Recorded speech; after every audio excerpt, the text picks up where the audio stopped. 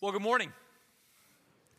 Hey, as our offering is passed, I want to just let y'all know about a couple of things that are happening next Sunday that may be of some interest to you. The first one has to do with baptism. So on April the 8th, we're going to have our next baptism service. It'll be a part of our Sunday morning worship services on April the 8th. But in preparation for that, we're going to be having baptism classes next Sunday for those who are interested in either finding out more about baptism or in being baptized. And those classes will be in a variety of locations. For children at 9:45 in the lodge in our children's building, there'll be a class for those up to 5th grade. For students, 6th through 12th grade at 11 o'clock in the Avenue, which is where our high school ministry meets, there will be a baptism class for them. And for adults, those post-high school, we will have a baptism class at 9:45 in room 1 next week. And all that information is in your bulletin and online. But we would love to have, if you're interested in baptism, for you to take that step. Also, just wanted to remind everybody, we talked about this last week, but next Sunday, we're going to have the chance to hear more of what God is doing in the nation of Iran, as we'll be hosting some members of a ministry called Elam here at Wildwood, and they will be sharing with us some of what God is doing in that region of the world, and it will include an Iranian pastor. So we would love to have you with us next Sunday, as we will be hearing more about that. But as we gather here today, we're going to be concluding a series that we began several weeks ago called Relationship Status. And inside of this series, we have sought to find a biblical perspective from single to married and several questions in between. So 3 weeks ago, I talked about singleness from a biblical perspective. 2 weeks ago, Pastor Bruce talked about marriage from a biblical perspective. And then last week, we asked and answered a number of different questions kind of in between. Well, today we're going to wrap up this series by talking what I would call a third option. And it's an option for growth inside of your marriage. Now, where does this idea of a third option come from? What is the concept behind this? Well, as a pastor, I've had just this incredible privilege over the last 20 years serving in churches to be with people in some of their most vulnerable times. Times of birth and death, of diagnosis and of surgery, of disaster and of recovery, of marriage, and sadly, times on the brink of or on the other side of divorce. And as I've had this privilege of being close to people in these moments of their life, I've noticed that for those that find themselves on the brink of divorce or just past it, that oftentimes there's some similarities inside of their story. The specifics might be different, but there also are some similarities inside of their story. And the similarities really would go something like this. For a while, there were issues inside of the marriage that were possibly unaddressed, that went on for a while, and then blank happened. And insert into the blank whatever the awful circumstance you can imagine. The affair, the addiction to pornography is discovered. The addiction to substance abuse, the mismanagement of money, whatever it is, that blank happened.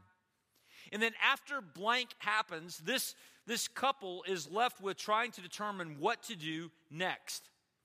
And oftentimes, when I talk to couples who are in the midst of this scenario, they think that they have two options. Option one, stay married and be miserable. Be in a marriage that they don't want, filled with pain and without hope. Or option two, divorce and find some hope again. This is often the two options that people consider. And one of the things that I've found as I've interacted with people is often they haven't considered a third option. And that third option is this: to have the marriage they want with the person that they committed to. In order for that third option to be a reality, it requires change and growth, which is slow and hard. And yet, in Christ, it's possible. And what I want us to do this morning is we're going to talk about this third option of growth inside of your marriage. And even as I do that, I want to just make this disclaimer. I know as I say this that there are many in our midst today who have already gone through the sting of divorce. And you're going to be tempted in the midst of this to want to go back and do an autopsy on your past. And there's some, maybe there's some health in that for you. But here's what our challenge is. The intention of this message today is for us looking forward, not backwards. It's for us to think about the situation that we're in now or the situations that God will bring to us in the future. And it's really a challenge or an encouragement to see God do something great in our lives and in our marriage today and tomorrow, not necessarily looking back to the past. I mean, it may be that in response to this message, God brings reconciliation between a couple that is already divorced. But most likely, this will be an opportunity for you looking forward. And so I encourage all of us to have that perspective as we look at God's Word today, to see the reality of a third option inside of our marriages, and that is this option for growth, the marriage we want with the person that we've committed to. This morning, as we do this, we're going to see four things from God's Word. And though we're talking about marriage, let me just also say this. The principles we're going to talk about today are true for Christians dealing with sin. And so at one level, they're relevant to everybody, even those who feel the Lord is leading them to be single for the rest of their life, or those who find themselves in singleness at this current stage of their life. These principles of growth and life change apply across the board, though we will be using marriage as a specific example today. So what do we see inside of God's Word? The first thing I want us to see is this. God's call and our commitment is higher than we knew. God's call and our commitment is higher than we knew. Now let's think about this in light of marriage.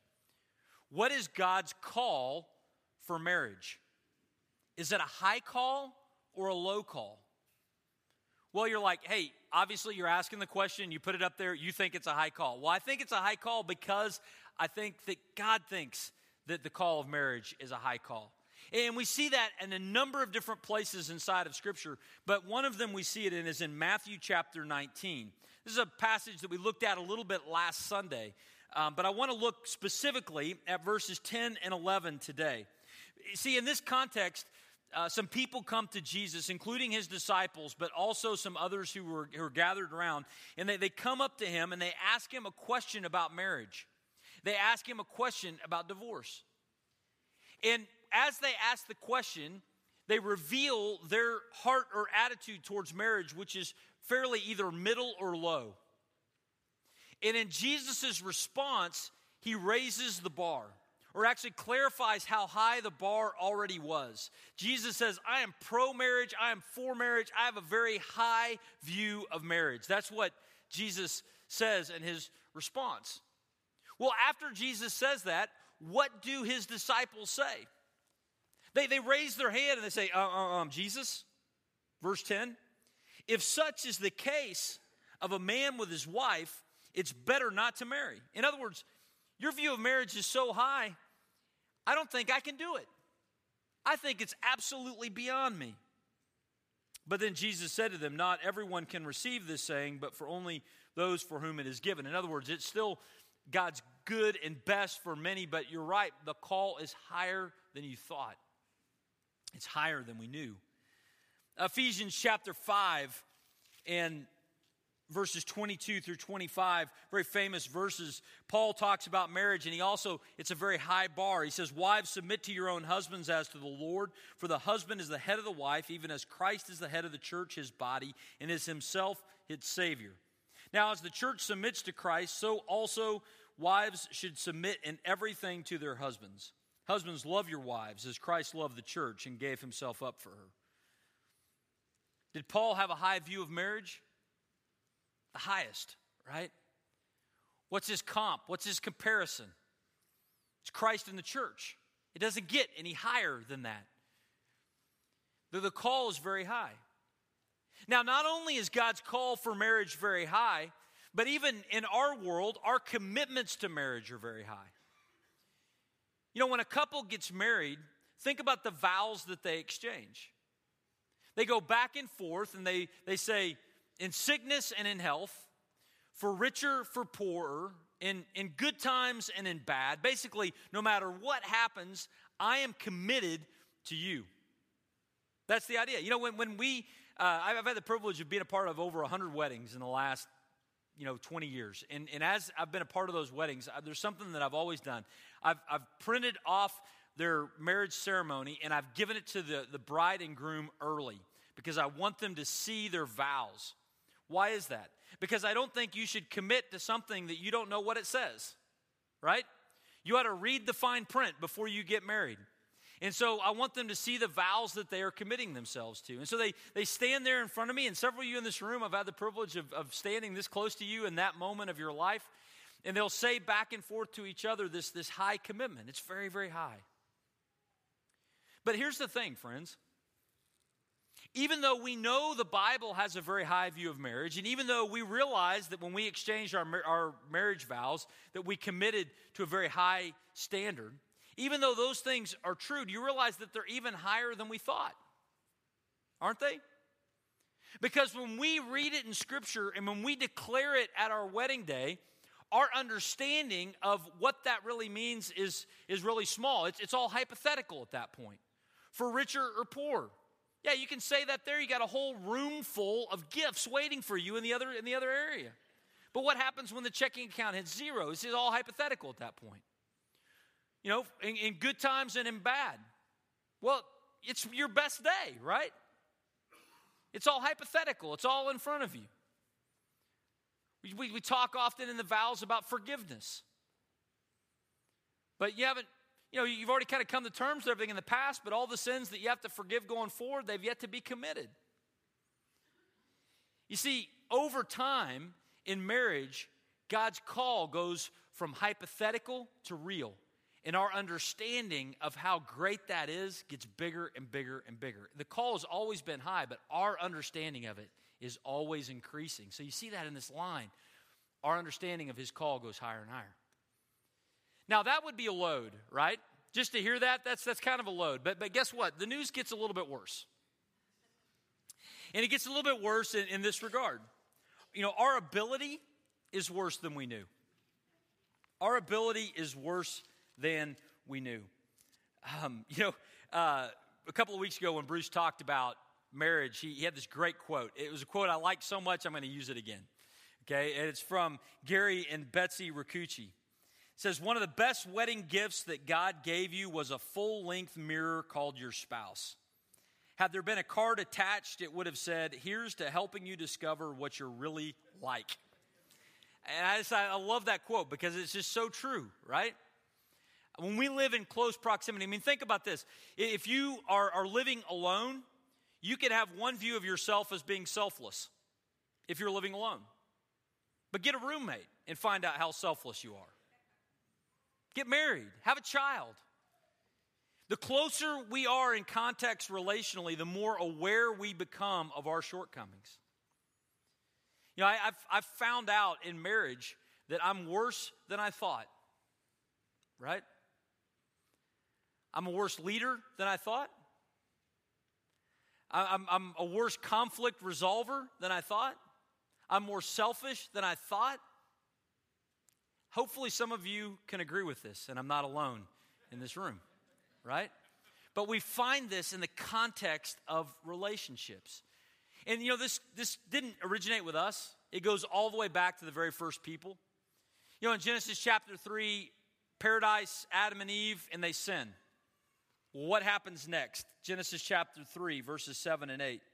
It says, then the eyes of Adam and Eve were opened after they sinned, and they knew that they were naked. So they sewed fig leaves together, and they made themselves loincloths. And when they heard the sound of the Lord God walking in the garden in the cool of the day, and the man and his wife hid themselves from the presence of the Lord God among the trees of the garden. What did they immediately want to do when they were found out? They immediately wanted to hide from each other and from God.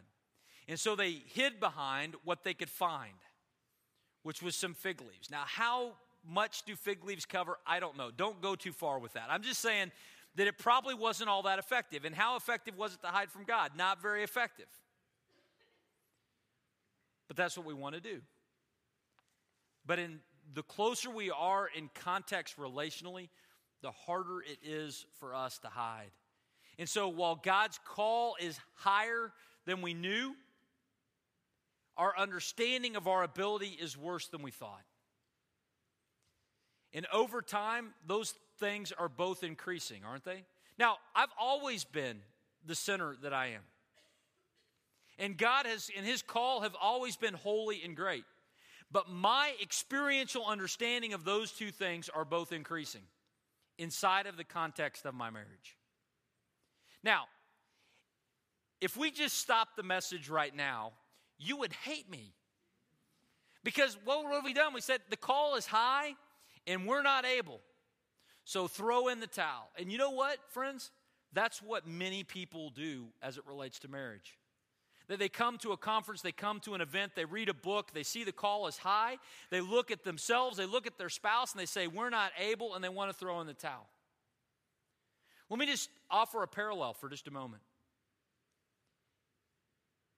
When you became aware of the fact that God was holy and perfect, and you became aware of the fact that you were sinful, what was it that bridged the gap and gave you hope for eternity? What was it? You can say it out loud. Jesus and the cross, right? The cross bridges that gap. And guess what? Over time, as we become more aware of our sin, as we become more aware of God's greatness, guess what also becomes greater from our perspective? It's always been great, but the cross gets greater and greater and greater. Jesus gets greater and greater and greater. And because of who Jesus is, we can have hope, even in situations that otherwise would kick the hope right out of us. We can have hope for God to do things in our lives like forgive us of our sins and connect us to Him forever because of Jesus. And we can have hope inside of our marriage for us to see things happen and transpire that otherwise would be impossible. There are things that happen and we say, I cannot forgive that. Guess what? In Christ, you can.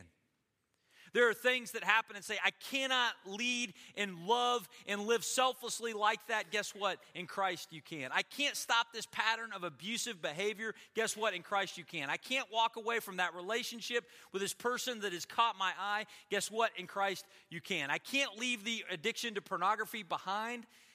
Guess what? In Christ you can. There's hope. But that hope is not found in merely looking at God's standard or merely looking at our ability, because there's a gap there, friends, that cannot be bridged by us. But it can be bridged by God. Now, what else? Well, if our ability is worse than we thought and God's call is higher than we know, guess what? His grace is more amazing than we imagined. His grace is more amazing than we imagined. Now, we see this. One of the things, and again, when I meet with a couple who's getting married, one of the things I'll say, and I've often said this in many weddings, if you've been to a wedding that I've officiated, I'll say something to the effect of this. I'll say, the greatest present that you'll receive on your wedding is His presence. And it's like, oh, isn't that sweet? A nice little play on words. That's why you say it a lot. No, I say it because I really mean it. There is a gift that God has given to couples who know Jesus Christ as their Lord and Savior, and that is the Holy Spirit. And that Holy Spirit that resides within them makes things possible in their marriage that would be otherwise impossible. It's found through the work of God. Now, what are some of the expressions of this gift of the Spirit? What do we know about the Spirit? I want to summarize just several things that have been given to us by the presence of God in our lives that give us hope in any struggle, including struggles in our marriage. The first one I want us to see is this. Our life is defined by Jesus. Galatians chapter 2 and verse 20. It's no longer I who live, but Christ who lives in me. Our lives are defined and characterized by Jesus Christ. If we know Him, that gives us a character and a quality and a hope. And that's true for you, and that's true for your spouse, if you know Christ and have trusted in Him. Second thing, the Spirit lives in our lives.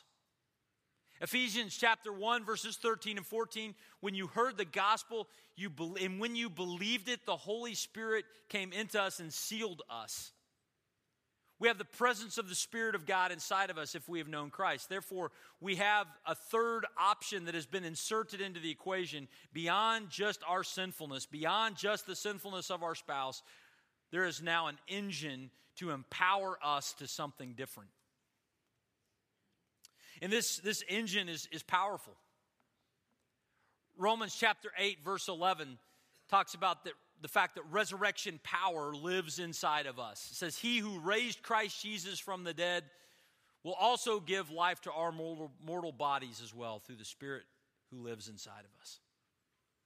Friends, how powerful is the Spirit of God? Powerful enough to raise Jesus from the dead after he was killed by professional executioners. And after he lay there for 3 days. Friends, that same power is at work in your marriage. Guess what that means? He's greater than whatever you're facing. That gives you hope. Next thing that we see, the Spirit has started a work that's in progress and will be completed one day. Philippians chapter 1 and verse 6. He who began a good work in you will bring it on to completion at the day of Christ Jesus. God has made a commitment to us to grow us and to mature us and to develop us in Christ. That means that you are not today the person you were 10 years ago. If you're trusting in God, the Spirit is doing a work inside of you. And guess what? If your spouse knows Christ, has the Spirit of God inside of them, there's the possibility for change and growth in their life as well, because the Lord is at work inside of their lives.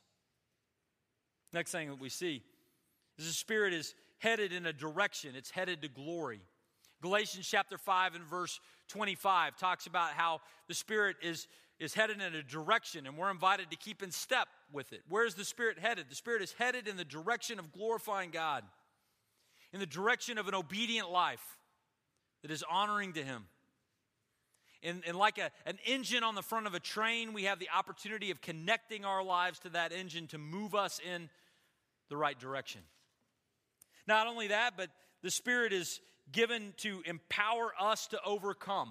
Galatians chapter 5 and verse 16 talks about how if we walk by the Spirit, we will in no way gratify the desires of the flesh. In other words, there's hope. There's hope, friends, for God to do in us and in our spouse things that we're not currently doing, because the Spirit can empower us in that direction to walk away from the abuse, to walk away from the addiction, to walk away from the inappropriate relationship, to forgive. There's power for that. And lastly, the Spirit produces fruit. Galatians chapter 5, verses 22 and 23 talks about the fruit of the Spirit being love, joy, peace, patience, kindness, goodness, faithfulness, gentleness, and self-control. Who doesn't want to be married to that? Those fruits are possible and present as somebody is dependent upon the Spirit. It doesn't mean that that's all we'll see. We're also sinful people that can make bad choices and have some other fruit in our lives. But if we're connected to Christ, that's the person that we can be married to. The person who's dependent upon the Spirit to produce His fruit. Friends, there's a third option, and it's built out of God's power and not our ideas and our strength. And it's available to us in marriage.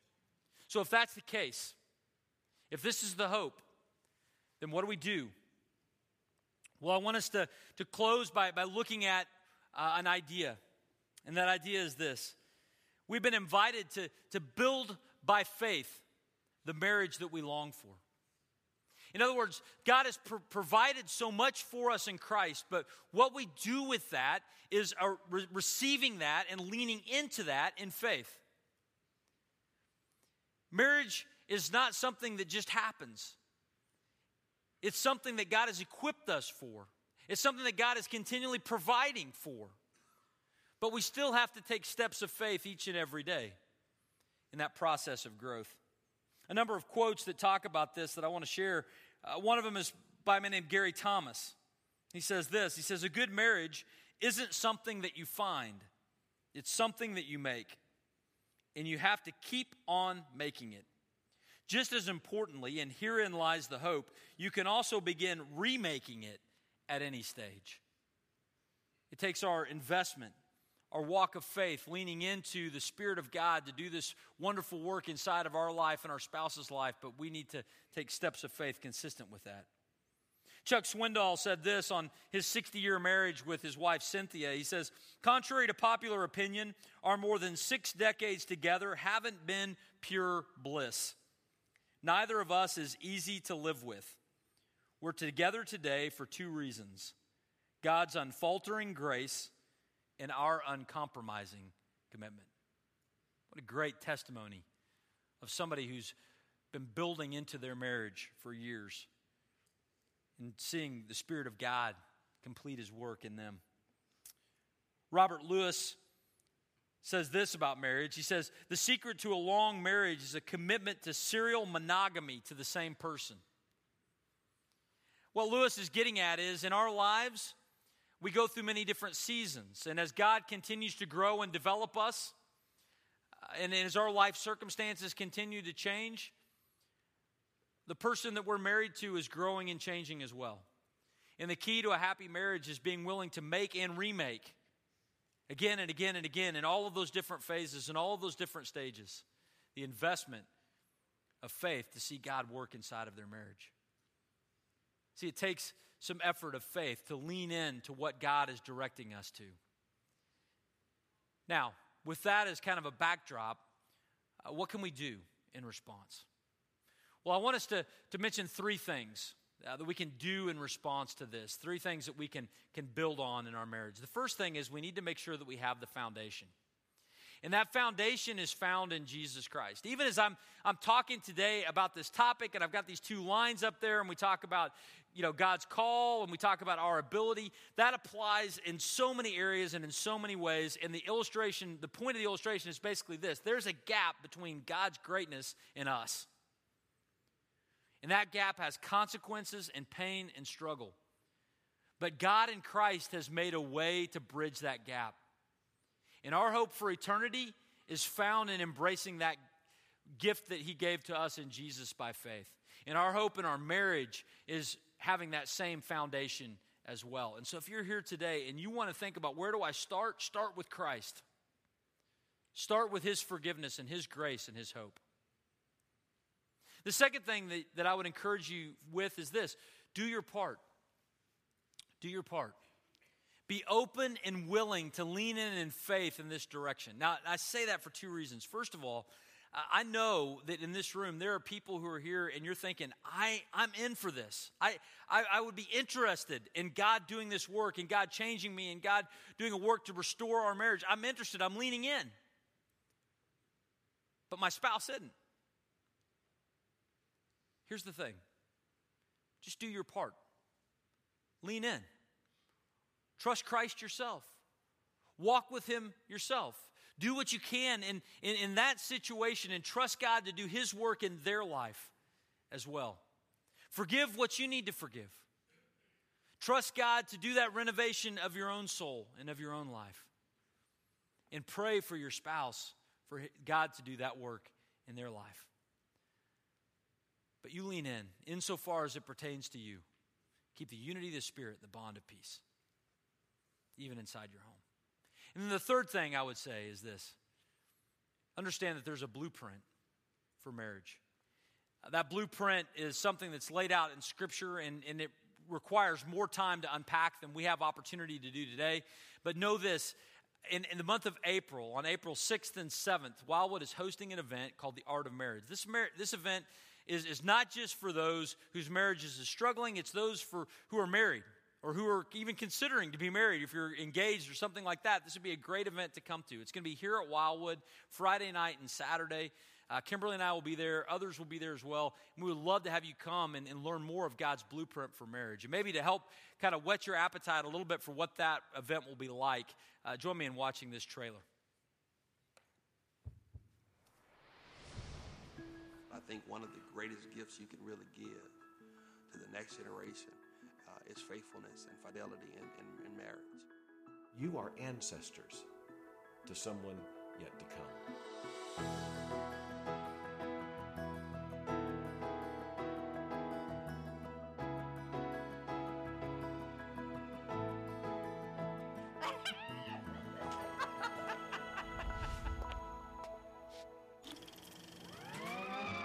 things up a bit.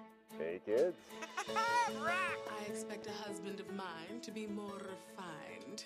The thrill is gone. I know the feeling. I was exhausted. This is marriage. There is no whining in marriage. Doesn't it smell fantastic?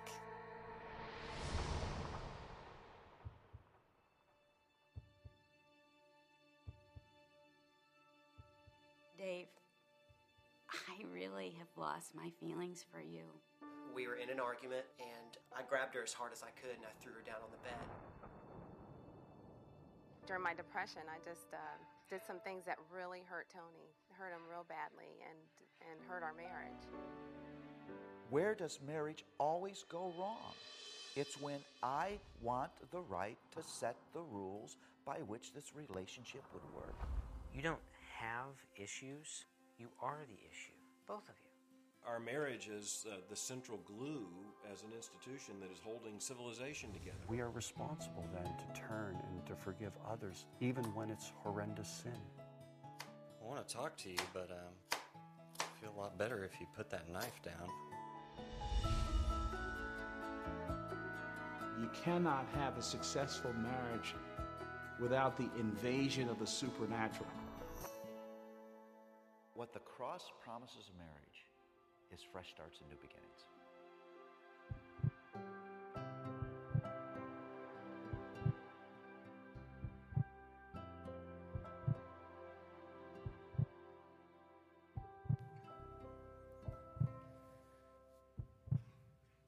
Again, we would love to have you join us for the Art of Marriage event, April 6th, 7th. There's information in your bulletin. And this is open to anybody in our community, so feel free to invite them to be a part of it as well.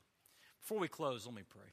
Father God, thank you for the opportunity to trust you in all things.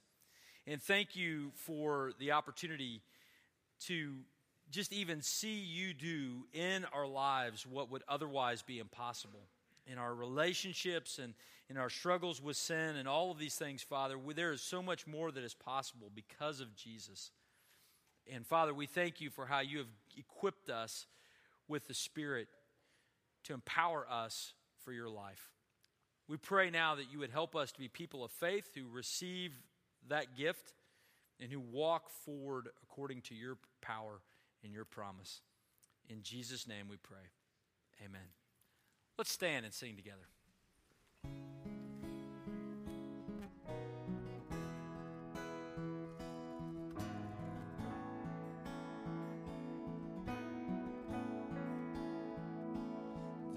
There's a place where mercy reigns and never dies.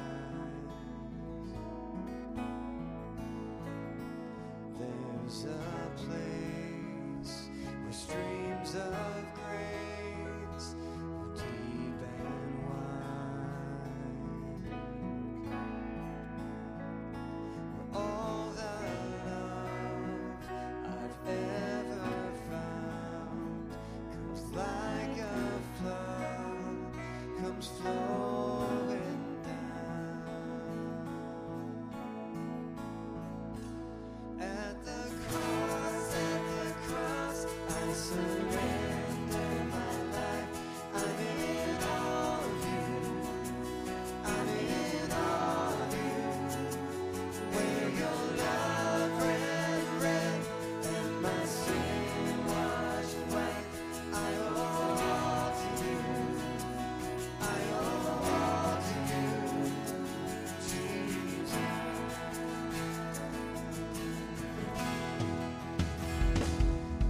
There's a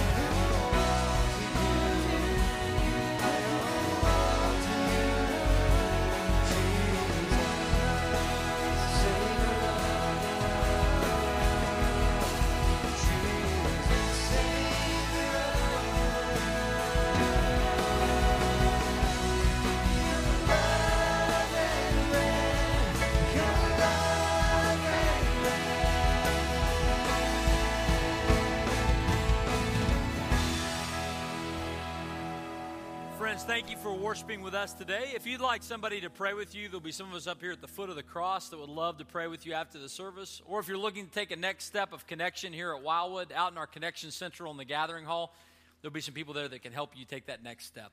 Thanks for worshiping with us today. Let's go and follow Christ together this week.